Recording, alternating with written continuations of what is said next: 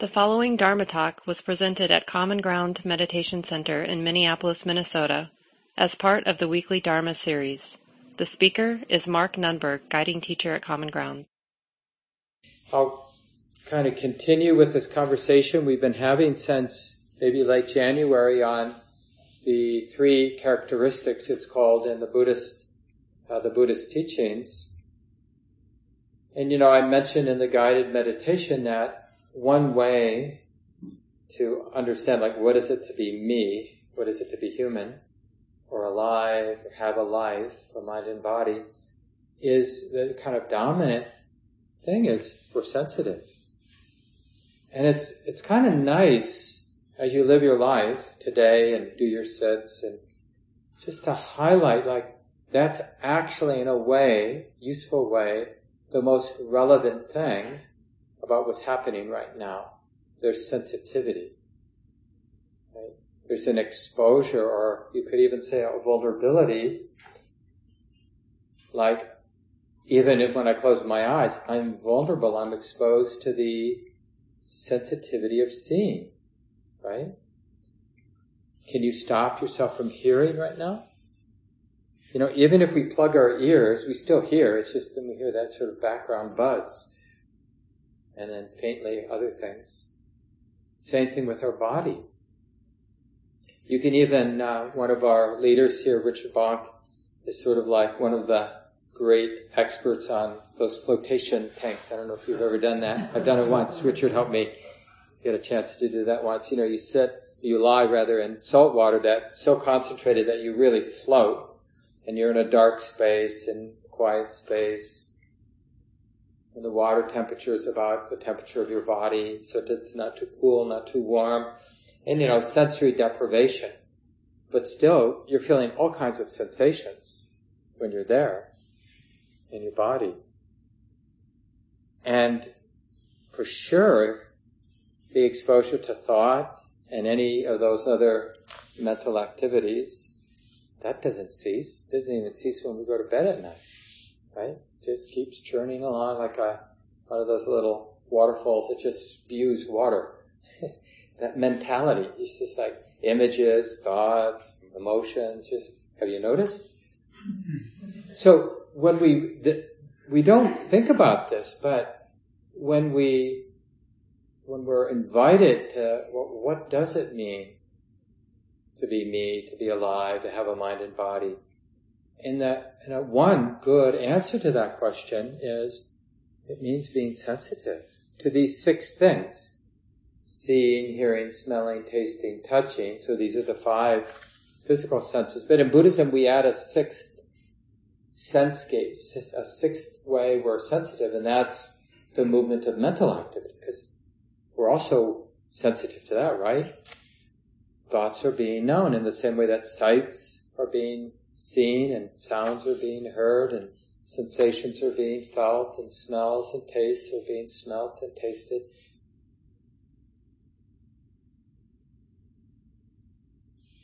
And when we highlight sensitivity, then one of the things that begins to stand out that's so important is we start to notice all of our strategies, mostly unconscious strategies, to manage that exposure, that sensitivity. And like I was saying, inviting people, yes with the in-breath, but yes, there is this exposure, there is this vulnerability, these sense contacts, sense impingement is being known, is being felt. And then with the exhalation, allowing. So allowing is different than the sense that everything I see, everything I think, everything I hear, everything I feel as a touch, I have to have an opinion about, I have to categorize, I have to react to. But we can practice sometimes just to see that it's an option, being completely exposed as we are as humans, sensitive humans, vulnerable to whatever's showing up, coming and going. But find a way to be relaxed and trusting and allowing whatever that is that's coming and going to come and go. So we could say being free, being at ease and free with the exposure. It's like you step into a cold lake because you want to go for a swim, but it's cold, like Lake Superior is cold. But you really want to go for a swim, and as you walk in, it's like so much of the conditioned impulses is to resist the coldness. Like you notice how you start standing on your tippy toes? You take a step in, but you actually get higher because you're going on your toes. And then we, if we really want to go for a swim or don't want to embarrass ourselves with our friends, we remind ourselves silently, just relax, trust the exposure to it's just cold, right? It's just that sensory experience of cold. And this happens all the time, whether it's with temperature, some physical sensation, or sound, or sight. And it's not just the unpleasant stuff. It's like when it would be great if we could do an experiment right now, like snap my fingers and everybody would have in front of them the kind of food that for you is most delicious, that you most want now, right? So it's there in front of you. And, probably what we'd notice if we cultivated some mindfulness is we'd start getting tight. Like tight that I want to eat this now. Or if you already started eating it, you didn't wait for the group, then tight around wanting it to last, wanting it to always be this way, or wanting the second and third and fourth tastes to taste as pleasant as that first taste. Because you notice when you have something you like to eat, the first taste is the best, or the first couple, right? And then it doesn't kind of match up the later taste. And eventually, you're kind of sated, you kind of eat it because it's your habit. Like, I know I like this, so I should probably eat it. But you're not actually desiring it anymore at some point, if you have enough of it. How many Dorito chips? Right? And then there's that middle point where, do I still want to eat this? So let me see, Do I still want to eat this? Let me see. And we keep doing that. Like, I'm not sure, this might be pleasant, but we're too busy kind of in our thoughts about things to actually check, like, how does it feel to be eating this now? Is it actually satisfying, or is it uncomfortable and unpleasant? In which case, maybe I should cease, right? Put the bag away, or put the food away.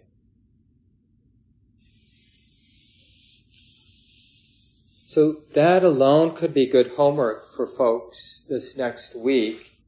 And especially because we're moving, we've been studying the changing, impermanent, uncertain nature of phenomena of all of these 6 ways that we're exposed. And another facet of that, related facet, is the unsatisfactory nature. So whatever touch we feel, sight we see, sound we hear, thought we think, emotion that arises, no matter the sense experience, the sense contact, we can't make it something that's satisfying in a lasting way. Gratification, even the best, most satisfying gratification, getting what we want, getting rid of what we don't want, is ephemeral. Like when something is really difficult in our life, and we'll make that, commitment, sometimes depending on how we think about things, to God, we'll say, you make this go away and I'll be good forever, or something like that. Turn my life around, or sell my first child, just make it go away. And, but the thing is that amazing gratification. Like I had a lot of pain, I mentioned in one of the talks early in January, and it slowly faded this month of February. It was pretty bad in January. Maybe some rib or the muscles between the ribs got strained, but it was really painful, hard to sleep, and really excruciating whenever I'd cough or breathe deep or sneeze or something like that. And it really feels like when this goes away, it's like, I'll be so happy. And when the first few days I noticed, I really had the sense, it's not getting worse, I believe it's getting better, right? There was some inflation, some joy, some like, I'm not going to die. But that was pretty ephemeral. And now it's still getting better, it's still retreating, that I can still feel it, but it's not significant now. And when I think about it, I'm a little bit happy that it's not like really bad like it was in January. But it's back in January, I thought, if this gets better, it's going to be so great to be healthy again. But it's not a big deal. So this is true with a lot of it. Some of you have gone through a really painful divorce, for example. And it was like, when I ever get through this, or a painful loss, whenever this grieving kind of heals to some degree. So this is just interesting about sensitivity. There's a basic lie that we rarely bring into full view. And in Buddhism, we talk about it being around what we call feeling tone. And we make that phrase feeling tone because the word in English feeling has so many different meanings. But you can use feeling, but in the way we're talking about it here, we're really talking about the pleasantness, unpleasantness, and neutrality of sense contact. Every single sense contact, and in any moment, there are so many sense contacts. Sights and sounds and smells and tastes and touches and thoughts. And all of that, in a sense, is touching something that's really sensitive. I always use the example, I grew up as a Catholic, and I had these statues in my bedroom of St. Francis and St. Joseph and Mother Mary, and they all had their hearts, sitting out. And I always mention, because it's a very powerful spiritual image, that, this heart, which we know we're so dependent on, to have it outside of the body. I'm assuming most of you know what those statues and photographs or paintings look like. And I'm not sure who had the idea, what artist, had the idea to draw or sculpt these religious figures in that way. But it's powerful, like to think of somebody with a lot of spiritual power, but so vulnerable, so sensitive, right? So we want to cultivate that kind of sensitivity. We want to highlight it, because then it makes us really interested. Well, what is it, that experience of being touched, of that feeling touch, right? What is that? And what's the skillful way for me to be relating to that endless feeling tone that I'm feeling? Like, what's the feeling right now that we're feeling? Different for each of us. What's the underlying feeling tone now in the heart? Pleasant-ish, unpleasant-ish, neutral-ish? If you don't know, it's probably in the neutral-ish category, right? Sort of, kind of okay. Not obviously unpleasant or obviously pleasant, but it's still there. And what would it be like those statues, to move through our day, and when we're sitting, doing our meditation practice, highlighting that sensitivity? Normally, we think of that as like a burden, that we're so sensitive. And maybe this, I don't know if it's true for everyone, but a lot of us have a sense of like, if only I weren't so sensitive, how can I have an outer shell, some armor? I need some armor, because and there's some deep truth to that. it is not easy to be sensitive.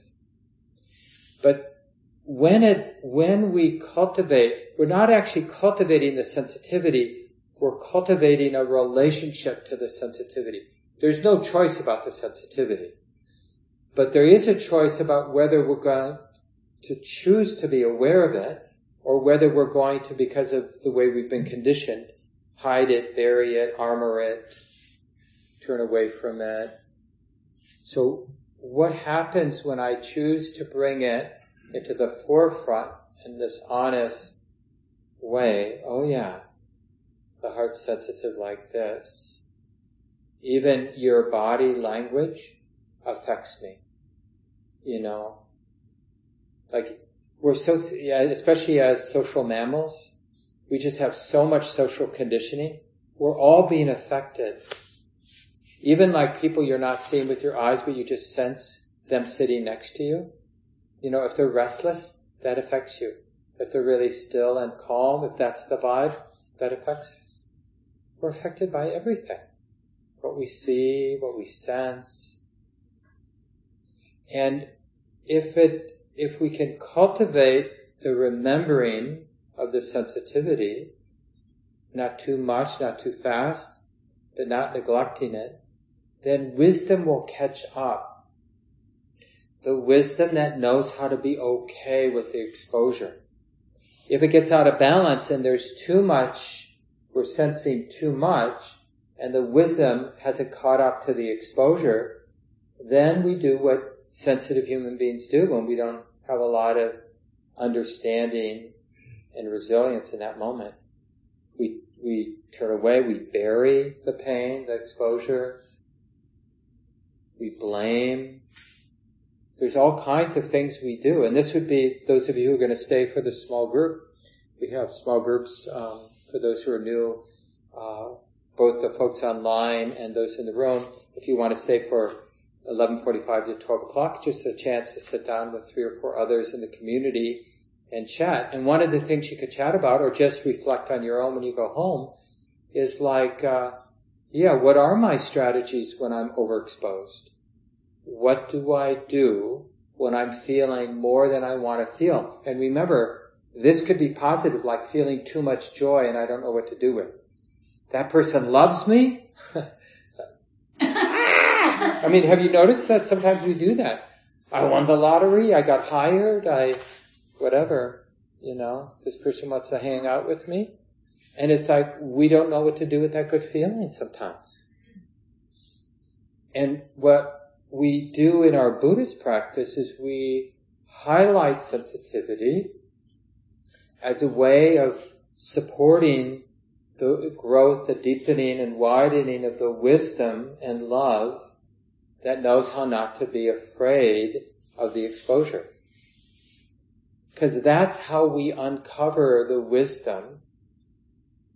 Like, I want to be able to be in the dying process without freaking out. Or I want to be able to really show up for my loved one who's dying or sick or in a difficult place and not be tight. Or whatever those difficult or interesting or intense experiences that come with being human and having a life. I want to be able to be intimate and relaxed and responsive and engaged, right? So, but wanting that doesn't make it happen. What makes it happen is practicing being intimate, where we feel safe enough to see, like, what is that understanding that allows me, when I'm in a situation where I feel like closing down, I feel like turning away, I feel like blaming, controlling, managing, but I don't take the bait. I just stay right there in that place of sensitivity, exposure. And I see all the different impulses, but I don't grab a hold of the first 10, which are probably reactions out of aversion or greed, holding on to what's good, wanting it to last. But I wait to because we're developing this capacity just to be in the exposure and to be relaxed and to be interested and to feel what we feel, then we start to notice wiser responses because we're not afraid to be in that place. The example I give sometimes just in my job, these 30 years, I get invited sometimes when people are dying, to help the family just show up. And, it's not like I've got training or there's some magical answer of what you say to people who are the person who's dying or the people who are losing the person they love.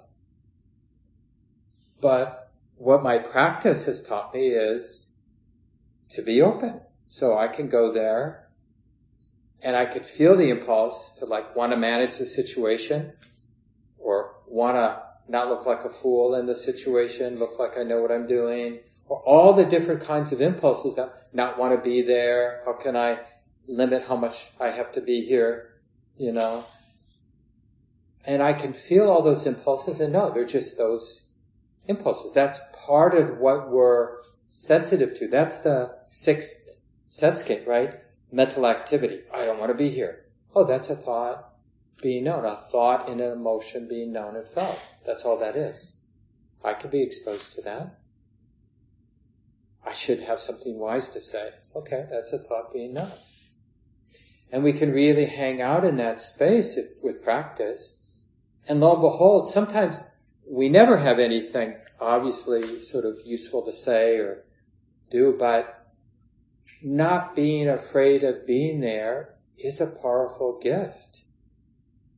Just knowing how to be there and feel everything that's moving. Because in a way we're modeling for the person in the dying process. And you can extrapolate this to any situation. It isn't just about showing up when someone's in the dying process, right? Any challenging situation that you might be showing up for. But we're modeling because everybody, like in this case, the person who's dying, the family who's grieving the loss and not wanting their loved one to have pain and not wanting them to go away. We all have to learn how to be exposed to what we're exposed to and let things move. Because causes and conditions, the circumstances of our lives, they just keep moving. And they never cease moving. Things come and go. Things come and go. And that's that river of sensitivity. Just the exposure to life, flowing, moving. Oh, it feels like this now. And remember, it doesn't prevent us from doing things and saying things. Right? So, if there's an impulse that arises to say something, then because I don't have to say it, because I know how to just feel that impulse, but it doesn't mean I won't say it, because it might be a useful, generous thing to say or do.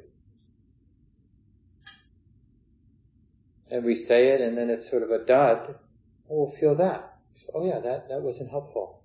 Or we say it, and it was like, great, useful comment, and then, oh yeah, okay. Any praise or any kind of pride, oh yeah, that's the next exposure. Now this is happening. And that's just the next thing that's coming and going. And this will help us, this emphasis on sensitivity will really help us with the three characteristics which we're talking about.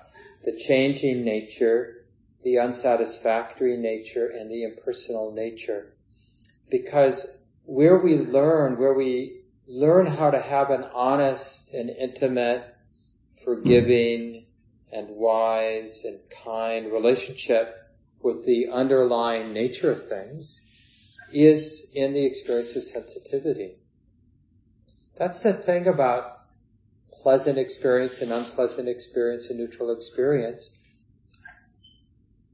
When we're in pain, whether it's mental, emotional pain, or physical pain,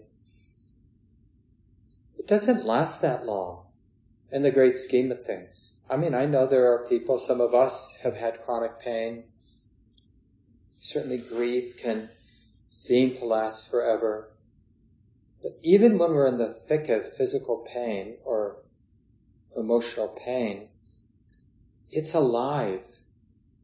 The idea we tell ourselves is that there's this dead weight, this sadness, or this pain in my rib or my back or whatever. The interpretation can look like this huge edifice of pain, but the actual experience of being sensitive to physical, emotional pain or whatever the sense experience is for us, it's very alive with change. And any way we might conceive of myself who needs to hold on to the pleasant or get rid of the unpleasant, that conception itself is heavy, is dukkha, we say.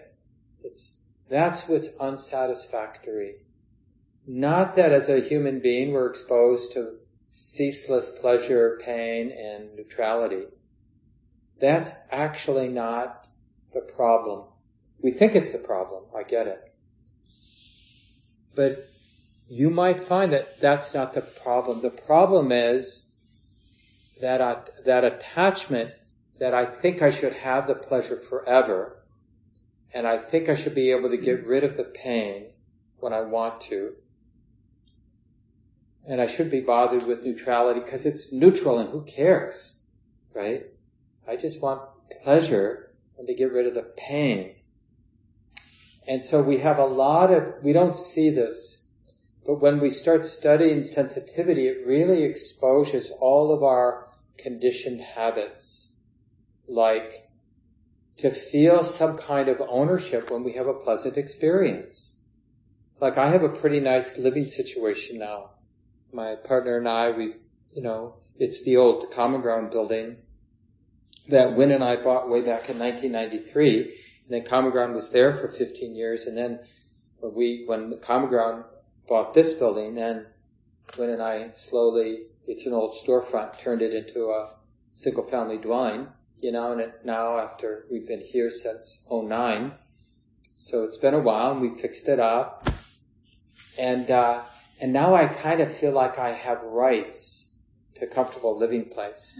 So when something deteriorates, falls apart, it's like, well, that's not okay. Because or if Wynn leaves something out in the wrong place, that's not okay. Because this is my refuge. I've unconsciously turned the nice living space that I have into a refuge, meaning I think it's there for me, but it isn't there for me. I can't count on it.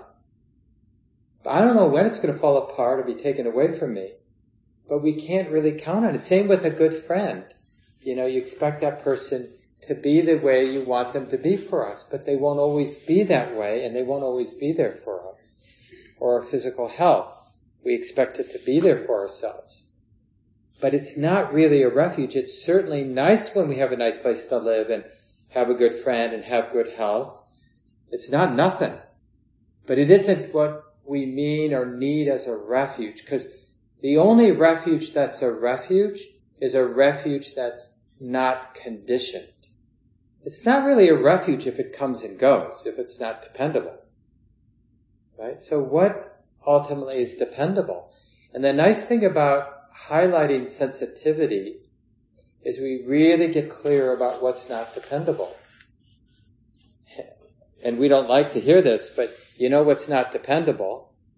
Sense experience.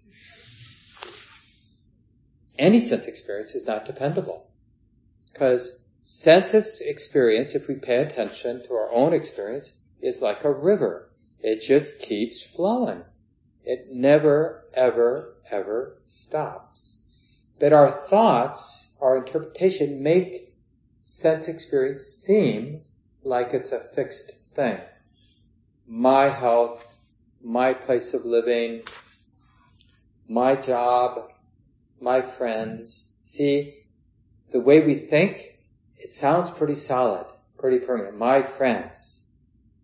And I got the mental image, I got the interpretation like that person.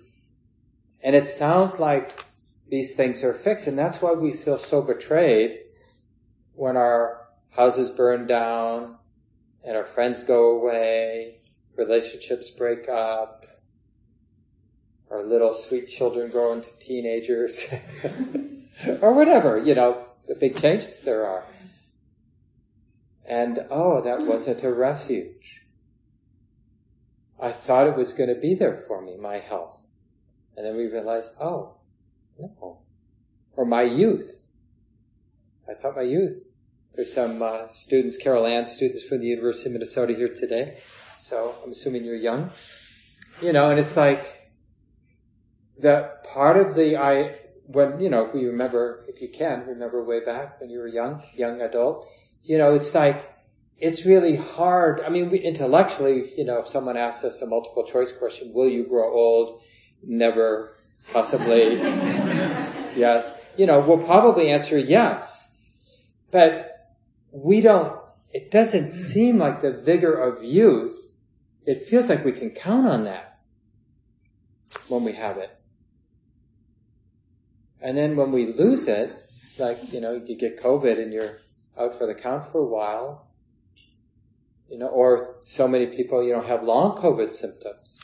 And it's like, the truth, I don't actually know how this is going to play out, because we think, well, I should return back to health. But it's not written down. We don't have that contract. You get sick and then you get healthy again. We don't know. There's this inherent uncertainty. It's not a refuge.